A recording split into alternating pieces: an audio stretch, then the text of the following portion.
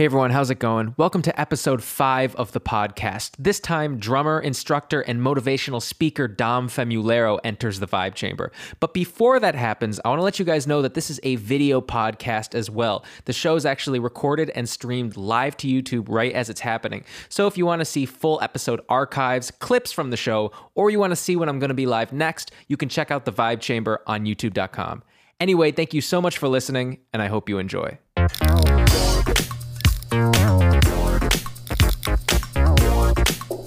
Wow. Dom Famularo. How are you? Fantastic, Scotty. Fantastic. Where are you coming to us from today? I'm in my studio here in I live in the North Shore of Long Island in Port Jefferson Village. And I have a studio that I've got here that I've redesigned and put panels up and kind of got it more acoustically set up. And I've got my sets in here and I teach out of here to the world. Yes, I remember I took so many lessons with you up until right when I went to college. Yeah. And I remember taking lessons back before the whole drum shelter thing. I remember taking lessons in your basement in your house. Absolutely, man. Sure. And then coming out, and I remember I came out one lesson, and you were always showing us the room, but it was always just concrete. And then I came there one day and it was like beautiful and insulated. I'm trying to think, how long ago did you build that drum room? I think 2006 is when I had built it. 2006, 2007, I finished it. So been up for a few years now. Jeez, honestly, time has gone by so fast that it feels like You 5 years ago. were but a mere child when you came here, and I just enjoyed our lessons because you had such passion and such skill, and you were such a great student, and you listened, and we went through the books, and your parents were always supportive. It was an incredible journey that you're on. I remember all those lessons because I was like, my technique, I just remember being awful when I came to you, and it was a lot of traditional grip when I didn't need it. And I just remember going through and being like 3 hours into a lesson, and I've had lessons before where I get 45 minutes in and I'm like, okay, I've had enough. And then the next thing you know, we've had a 4-hour lesson and I feel like, we're just kind of warming up to everything. And that was always great. And the ability to, really beat the shit out of the drums in your drum room because we didn't have to worry about neighbors or anything. It was a great experience. The room was totally sound contained, and you'd come in here and we'd play, and it was just so great to see you to play. And I worked you hard, man. I worked you hard, and you held up. It was absolutely amazing. Well, I appreciate it. I'd also like to say thank you to everyone who's watching right now, whether you're watching live, watching the replay, or listening on Spotify, Apple Podcasts, Google Podcasts, anywhere you get your podcast. Thank you so much for joining us today. If anyone is in the chat and you have any questions for Dom, you can just post those there. I will keep monitoring it, and I will read them to him. But Dom, I'd like to start out by asking quickly.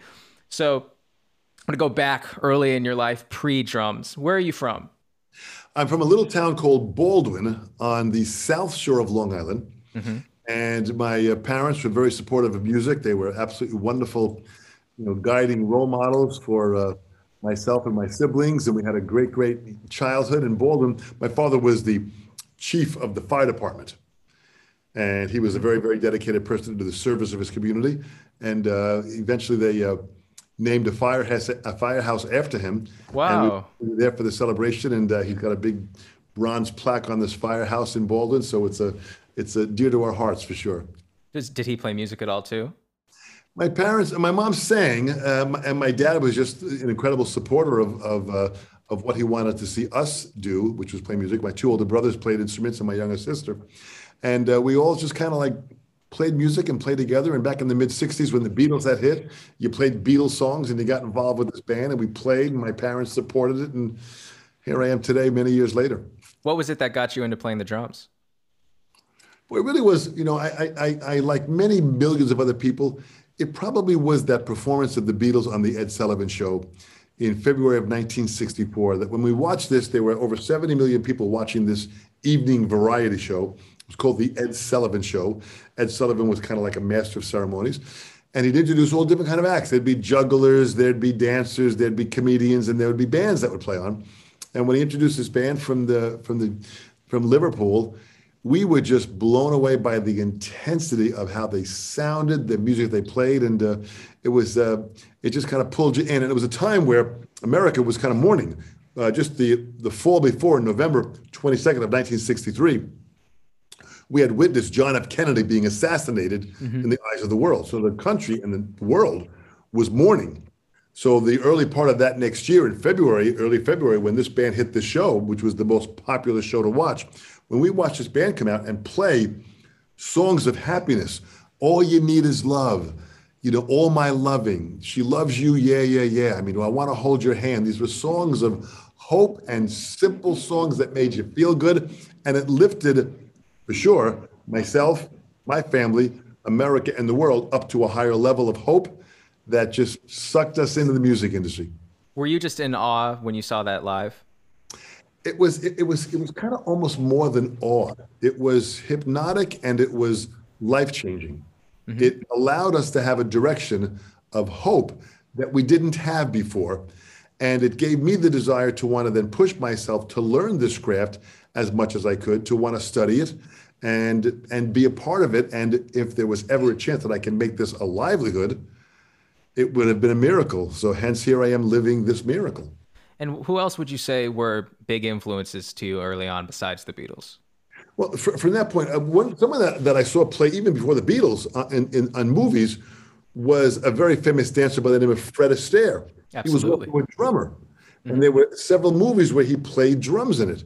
So when I saw that and how he danced and played drums, that kind of sucked me into music and sucked me into drumming. Then the Beatles hit. And then after the Beatles hit, then I discovered Buddy Rich. I heard his big band. I was like 14 years old. He played at a theater near me. I went in there, and when I heard him play with his big band, I just said, what the heck is going on here? It was just so exciting. So Buddy was another person that kind of sucked me into the love of wanting to continue pursuing this craft. Did you ever get to meet people like Buddy or Ringo Starr or any other members of the Beatles and later on in your life and be able to, at least say to them, thank you so much for this inspiration? Oh, yes. Well, I mean, Ringo, I've never met Ringo, but through other people that I know who know Ringo, I've been able to get a message to him, which has been pretty powerful. And Buddy Rich, I met in 1971. I was 18 years old. My teacher here on Long Island, Al Miller, was dear friends with Buddy. They were actually in the Marines together in World War II as martial arts instructors. They were paired together, Buddy from Queens, New York, Al from Long Island, both from New York. They got together, they became friends. So every time Buddy would come into town, he would call Al up. I was one of Al's best students, and Al would call me up, and I'd go with Al, and we'd go to see Buddy. So I met Buddy when I was 18 years old in 1971 and got to see him perform so many times and had dinner with him several times and was able to tell him what a great influence he was for me. Is it true? Because they always say about Buddy, it's like you could go see him so many times in a row, and even though you'd hear the same songs, they were always like a completely different level every single night, so you never got bored of it. Are those types of tales true about him? Not only are they true, but they're probably not even enough of a myth. Because I went to see Buddy once. He was playing at a club called Jupiter's, and with Al Miller, my teacher, we went and we saw him every night. He started Tuesday through Sunday. Every night we went, 2 shows a night. And I went to hear the first night, opening show, and he was on fire. He played like I'd never seen him play before. It was incredible. So I'm driving home with Al. I said, my gosh, Buddy was on fire. He said, well, we're going to go back again tomorrow night. And Al always had, backstage, we sat backstage when we watched Buddy. So we go the next night. Now it's Wednesday night. They had the Tuesday opening night. Wednesday night we get there, and we sit back there. And I'm thinking we're just going to have another great night. He blew me away. He took it up a notch. Like he played some stuff, drumming technically wise, like under his arm, and played, and we just the speed. It was like it blew my mind. Now we're driving home the second night, and I said, Al, this is insane. We got to go every night. We go now Thursday night. It's jam-packed. We walk in, we sit in our same 2 folding chairs backstage behind the curtain, about 3 feet away from Buddy's drum set. He comes out on fire. First tune, he hits the ground running, blew us away again. Every night got better, but every night was amazing. So Sunday evening, now the closing night, we get there, and there were many celebrities there. Sinatra was there. He then took it up a whole nother notch. So he really had the ability of knowing how to turn not only himself on, but how to turn the band on, thus turning the people on. That's a whole nother skill. Were you ever there to experience kind of that another myth about Buddy is his kind of his rage. Were you ever there to see him as angry as people talk about? No, I didn't. I met Buddy in 1971, and I knew Buddy pretty well. I mean, I met him a lot up until his death in 1987. So, I saw him speak to people in a leadership way, which was like, make sure you're on time and get it together, but never one of those rages that we hear about. And I was with him a lot of times. I had many opportunities if he was to have a rage. I was on the bus many times. I didn't experience it, but I did see a very dedicated man that really loved playing drums and loved performing for people. So his commitment to people and his commitment to excellence was really what drove him. He just demanded that excellence from anybody in his band. He said, listen, I'm going to play at my best. You need to strive to play at your best. So his commitment lifted the band members up. That's why every night it was great.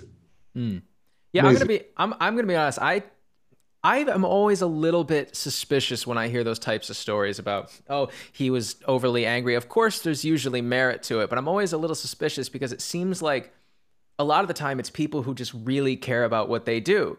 And I think if you put yourself in a position of saying like, I'm going to be in this guy's band, I don't think it's really fair to be talking crap about him because he really cared about what he did. Because if you're putting your time in, you don't want to waste his because he's putting his time in for you. Absolutely. I heard him give a lecture once on the bus. He said to the band, he said, listen, after the first set, he called everyone back to the bus.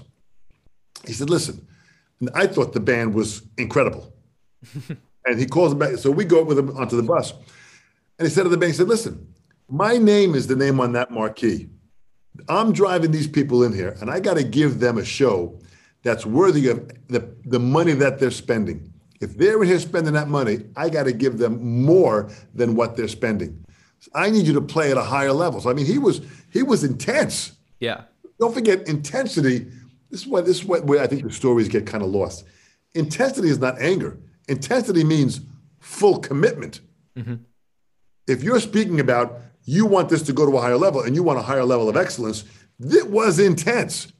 And Absolutely. He ran his band like the military. I once asked him, I said, buddy, boy, you run the band like you're in the military. I said, on time, that bus leaves at 0900. If you're not there by 0900, that bus takes off. You don't make the bus. Even if you're walking up towards the bus at 0900, that bus took off. He said, well, I run this like a military. He said, that's how Glenn Miller ran the band. When I worked with Glenn Miller and Tommy Dorsey, they were ex-soldiers. They ran the band like the military. You were on time and it was scheduled. It was militaristic in the discipline that they had. So he ran it that way, and he really was pretty powerful on how he really kind of kept that band together. And the band worked big time. They did like 190, 200. Actually, no, I take that back. He told me one year he did over 300 dates in that year. That's absolutely incredible. And think about it, over 300 dates. Now, you remember, you're flying around the world. You're performing on nights that you're flying with that kind of schedule. Yeah. And actually it was, I had that number in my head because Tower of Power does about 180 dates a year. Unbelievable. Even that, 220 less, even that's incredible. And with traveling and bus traveling and setting up and sound checks, that's a lot of dates. So what Buddy did with a big band, listen, to make this work, you had to be intense and disciplined. Yeah, and it's one of those things where it's like there's a reason that he is, kind of held up as like this upper echelon of drummer and musician. And part of it is that intensity. And I think if maybe he burned a couple bridges because he was a little too intense, but I think that's one of those things, it's like a worthy trade-off if you're going to make an incredible product. And when you're asking people to take their money that they've worked to have and spend it to see you, you got to give them a great show. I have a dear friend of mine, Tonio Pedisano, who was a manager for many, many years for Frank Sinatra. Oh, Lord. And when Sinatra had passed away, he then became a manager for Don Rickles. And I love Don Rickles. Don was because they were good buddies, Frank and Don, right? They were great buddies. And to build the kind of success that they had, like Buddy, you had to be intense. You had to be on time. You had to be in people's faces. If you wanted to have that kind of a career, you were burning that candle at both ends, and many times you lift the center. Let me tell you, it's that kind of a pace. If you want that kind of success, you've got to be able to produce the kind of energy and time that takes those kinds of results. You know who they say is like a modern equivalent? Well, they just say this, and I would say he's like a modern equivalent, is people talk about Justin Bieber as being one of those guys who can go and put on, I think, who was it I was listening to? Is Post Malone was talking about how Justin Bieber does like 300 back in his heyday when he was like 16, doing over 300 shows a night. And that's dancing and that's running backstage and you're on tour buses and you're on planes. That's an incredible amount of dedication. That's not just being good at singing or being good at dancing. There's a whole nother skill of being able to travel like that and put on something that's at a level of, you know, people think about it. They plan on going on seeing this thing. Yeah. And it's like this one-time incredible event, but that event is happening 300 times that year, every single day. Absolutely. And being a writer and being a musician, he's a fantastic drummer. Yeah. From Canada, he plays Sabian cymbals. I had some connection with Justin, through some people, to some advice that he wanted as far as he plays open-handed. So we were talking about that. And he's a phenomenal musician on top of writing, on top of producing, on top of performing. Let me tell you something. You gotta buzz at a higher level. Yeah. Listen, I buzz at a higher level for what I'm doing.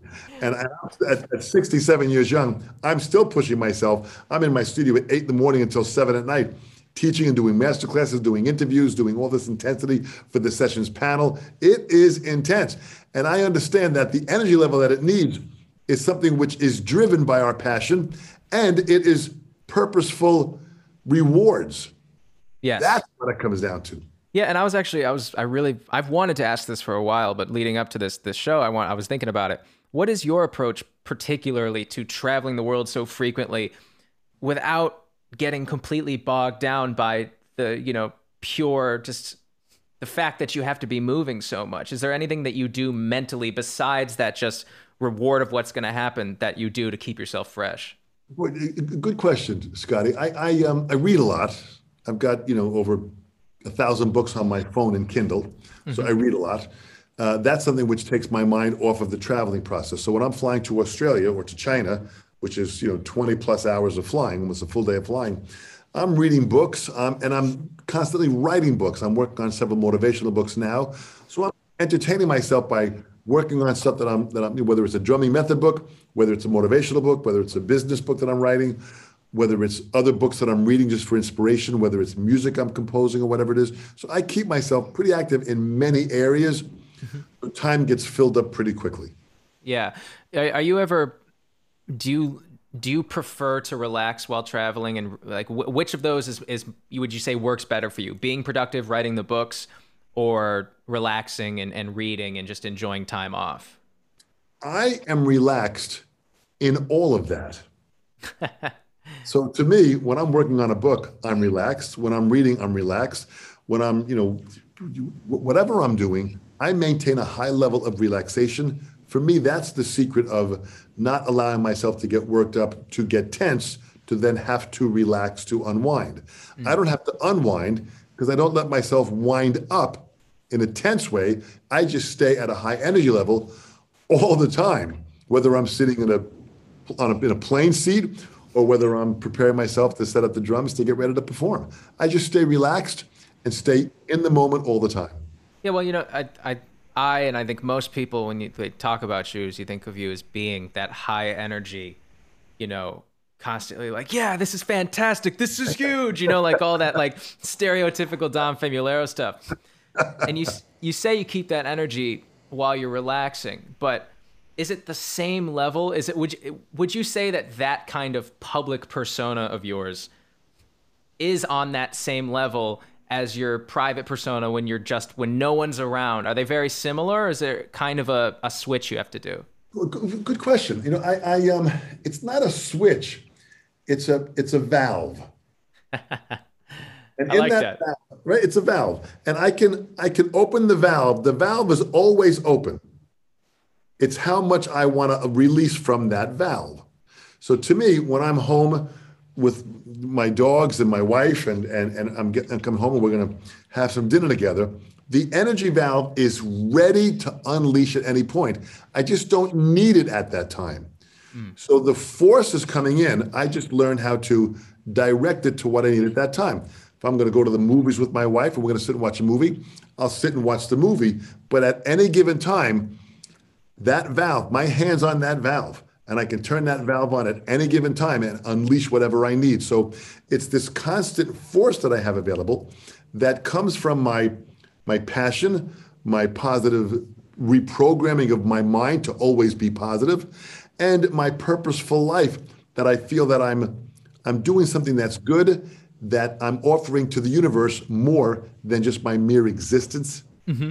So by doing that, I feel that there's a lot to be accomplished, and I want to make sure in this time that I have on this earth, that I don't know how long it is, that I'm able to use it as best I can. So it's kind of like when I take a shower in the morning. When I get up to take a shower in the morning, I don't have the time to turn the valves on and feel the hot and then the cold and then adjust it and then change the nozzle.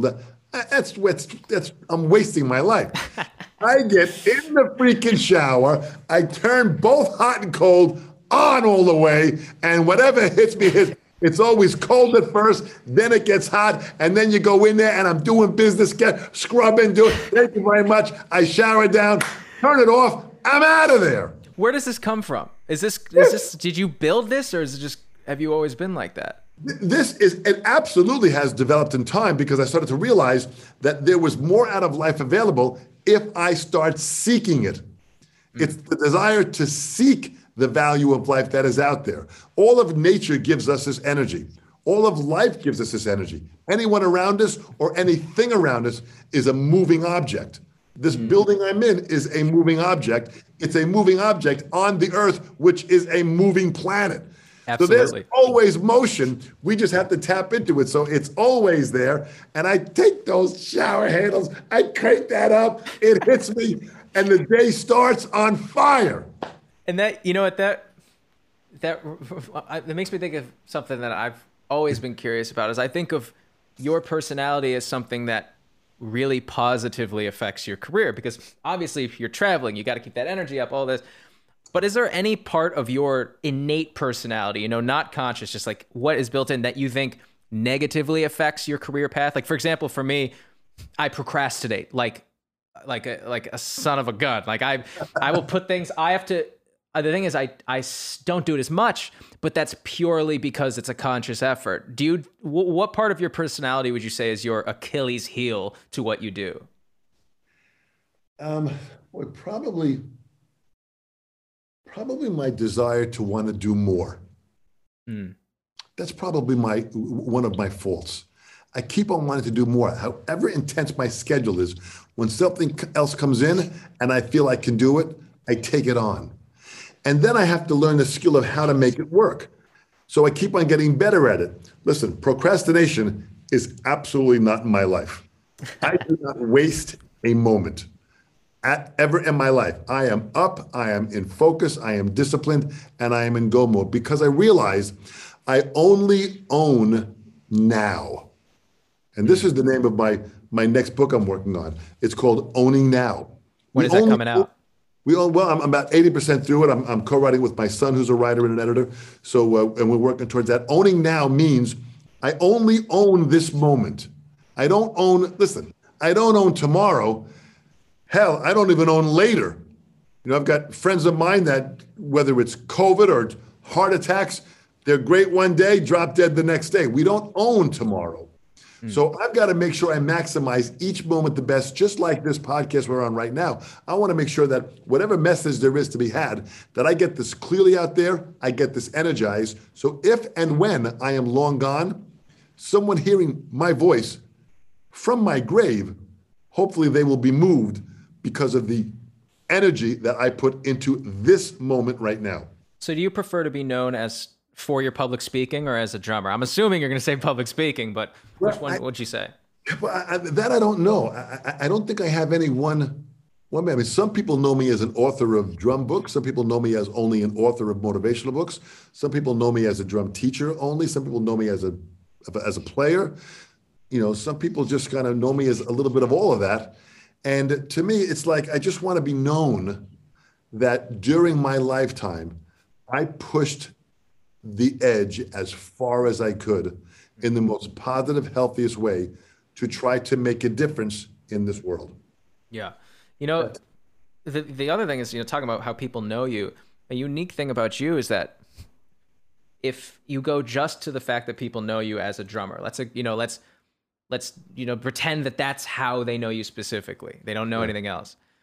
You're not known as the guy from blah, blah, blah, or the guy who did this. And that's a unique experience because most drummers and musicians as a whole, you go, oh, that's the guy who played with blah, blah, blah. Was that something you always wanted? Was that a conscious decision to kind of have that path of your career? It was and it wasn't, okay? In the early days, when I had the chance to play with certain artists like B.B. King and Barney Kessel, a great jazz guitar player, when I played with them, even Lionel Hampton's big band, I was offered the job to join that band. And when I saw how much they were going to pay, and how I had to live, sharing a room with another musician on the road in funky hotels and motels.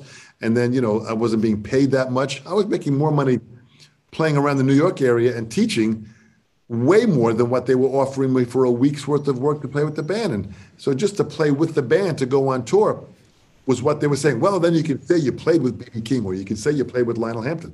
I said, yeah, but I can't pay my bills. So to me, the business deal was, I thought it was better if I controlled my life and I ran my life the way I wanted to and worked with whoever I could work with bands to still play great music with great musicians, but have a little bit more control over my life. I wanted to have a family. I've got a wonderful wife, Charmaine, we're married probably it's going to be now 28 years this coming. Congratulations. Thanks so much. And that alone was important for me. I wanted to have a family. She blessed me with 3 fantastic children that are inspired and living their passion. Mm-hmm. So I wanted to have that balance of that family house. I've got a wonderful house here in Port Jefferson Village. It's just, and my studio. So I was able to design the life I wanted. Now, would I have liked to have played with Chick Corea and done all that? Absolutely. Would I've loved to have played with Earth, Wind & Fire or Blood, Sweat and Tears or Chicago? Oh my gosh, some of my Stevie Wonder, some of my most favorite bands I have. But that didn't work out. But still, I was able to make a difference in the contouring of the design of my life. And you were. Well, I mean, of course, I don't know why I say with but you were a very early adopter of match grip. That's the first thing I remember learning from you. Yeah. You did a master class in, I think it was New Hartford, New York. I'm from around that area, but I can't remember the exact town. Upstate New York. Yeah. And that's where my family's from. And that's why I learned match grip from you. And the thing I want to know is, that was kind of viewed back in the day. Let me grab a pair of sticks real quick. Yeah, it was. For people who don't know, this is match, meaning both hands are exactly the same. This is traditional, which is how a lot of people play still now, but mostly in the past. Anyway, so the thing I want to ask is, that was kind of viewed as, it's uncouth. It's not what you do. What do you think right now in drumming is the next match grip? What is that next advancement that we're waiting for? Well, I think a great question. I think, I played traditional grip for many years, and then I made the changeover because I realized by having both hands holding the grip the same way, it allowed me to lift my weaker side, which was my left hand, to a higher level. So my left hand now became more equal to my right hand. So that was an advantage in drumming. I think where the future is going is clearly open-handed playing, where the hi-hat is lower and you play the hi-hat with your left hand. I think that's where the future is going, because that frees up this cross concept of playing. And now more drummers are playing open-handed. Mm-hmm. And because of lowering your hi-hat, you can now add other areas around the left side of our drum set. And there are many drummers, like a student of mine, Frank Perry, has this ambisymmetrical kit, which he calls, which is literally a mirrored image kit around both right and left side. So you can play right hand lead or left hand lead. Mm-hmm. I think that's kind of where we're going, where, you've got players like Mike Mangini doing that. You've got the great Terry Bozzio, Thomas Lang, Virgil Donati, Marco Minimum. They're doing this now, where they're opening up a whole nother way, where the kit now is becoming right or left-handed. Guys like Billy Cobham were doing this first, Simon Phillips. So So I think that's kind of where it's going, and it's exciting to see the development. Was there anything that you switched to that you thought was going to be a big advancement that you ended up going, after some practice, you didn't like it so much and ended up reverting back? Uh, no. Every change I made was well researched, was well thought out. And when I went to double pedal at the point, single bass drum, that was the way we played many years ago. When we had just a single bass, John Bonham, single bass, Steve Gadd was single bass, Buddy, single bass. It was just that kind of thing. Louis Bellson, although he had the double bass, two bass drums seemed to be too big a deal to carry around and play for the jobs I was playing. Then when the double pedal came around, where you can now have one bass drum with two pedals, the concept of that was really important. My left foot was always very, very good. And because of that, when I counted the double pedal, that opened up a whole nother world of playing where many people said, oh man, this will never last. Not only am I still doing it, but now it's really kind of the wave of everyone now has a double pedal on their kit to play. Absolutely. Well, I kind of did the research and followed, and if I use the tool properly to express what I feel, I think that's got a big part of the advantage of staying with what you envision. Are there any things, I'm sorry, I'm just going through like this list of things I have in my head that I've been meaning to ask you for such a long time. Talking about, because traditional grip, if, a lot of times can be very damaging, especially if you're hitting very, very hard, it can be damage you. And the thing is, what do you think right now, and it could be drummers or musicians in general, that you think that they do in general that's harmful? It could be like a habit, a mental attitude. What is that single thing that you think is the most harmful thing that musicians do? Oh, a great question. I think what people do, musicians specifically, they word and think themselves to failure. What do you mean by that? They word themselves to failure. They use words that are words of failure. I can't do that. I'm not that good. Oh, that player's much better. Oh, I'll never get to that level. They use words that are words of failure, or they have thoughts that are thoughts of failure. Before they even open their mouth, they're thinking that it's not going to happen. So I think what the musicians do is they don't give themselves the benefit of the doubt of trusting their instinct, your inner gut feeling of what you feel. Go for it. This is what makes players like Steve Gadd so great. He goes into a session to learn songs completely with a blank slate. Whatever that song then inspires him, he starts pulling out of his resource center and finds the right groove and the right playing, tempo and fill to fit into that song. And he always comes up with the greatest because he trusts his instinct. So I would love to see musicians more so not talk themselves into it not being good, or I'm never going to achieve that. And before they even start the journey, they're completely thinking of themselves as failures. And so that's why I say people thinking themselves and wording themselves to failure. And this kind of ties into overall, you like to bring philosophy into what you do, especially when you teach. What was it that got you into philosophy in the first place? Well, it's just a deeper understanding of life. I think if anybody reads any of the works of Aristotle, Socrates, and Plato, these people, thousands of years ago, questioned life. They questioned freedom of thinking. They questioned the future. They questioned humanity. They questioned morality. They questioned integrity and trust. They questioned these things. And by questioning them, you get to know them better.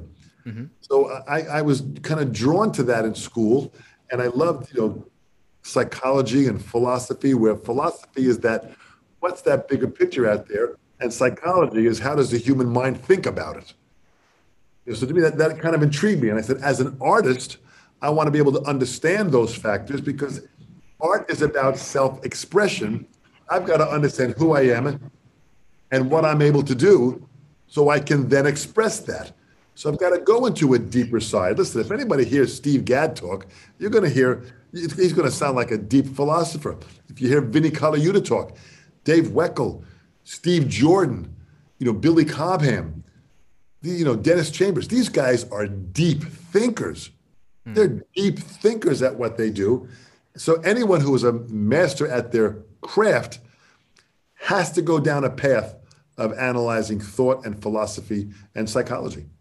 It's incredible. It's a motivating way to look at things, to Yeah. try to attach that philosophical ideology to your career, because it can really help keep you motivated. And Um, it's also a part too, Scotty, where people understand, like when I say wording ourselves to failure, when I hear people use the word problem, I have a problem. To me, the word problem is a debilitating kind of a word. It's like there's a pressure on your shoulder. I got a problem. I have this problem with my car. I got a problem with my apartment. I got a problem. I'm not making enough money. They use the word problem every day, thousands of times. So I kept on hearing myself using that word, and I said, it's not, that word's not helping me. So therefore, I'm going to replace the word. I'm not going to use the word problem. I'm going to replace it with the word challenge. A problem drags you down. We rise to the challenge. The word challenge lifted me. Now, did I have a challenge with my car sometimes? Totally. At the start, I had to go out and I had to fix it. But it challenged me. When I overcame the challenge and fixed it, I won. I became a stronger person. It was just solving a situation that was working against me. It was a test. And inside the word challenge, the first three letters and the last three letters of the word challenge is the word change. So if I want to accept that challenge, I have to accept change. That became, to me, really empowering for myself. and is that like the driving factor of your career, is keeping that philosophy in your head? It's one of the driving factors of keeping myself at that state of thought all the time.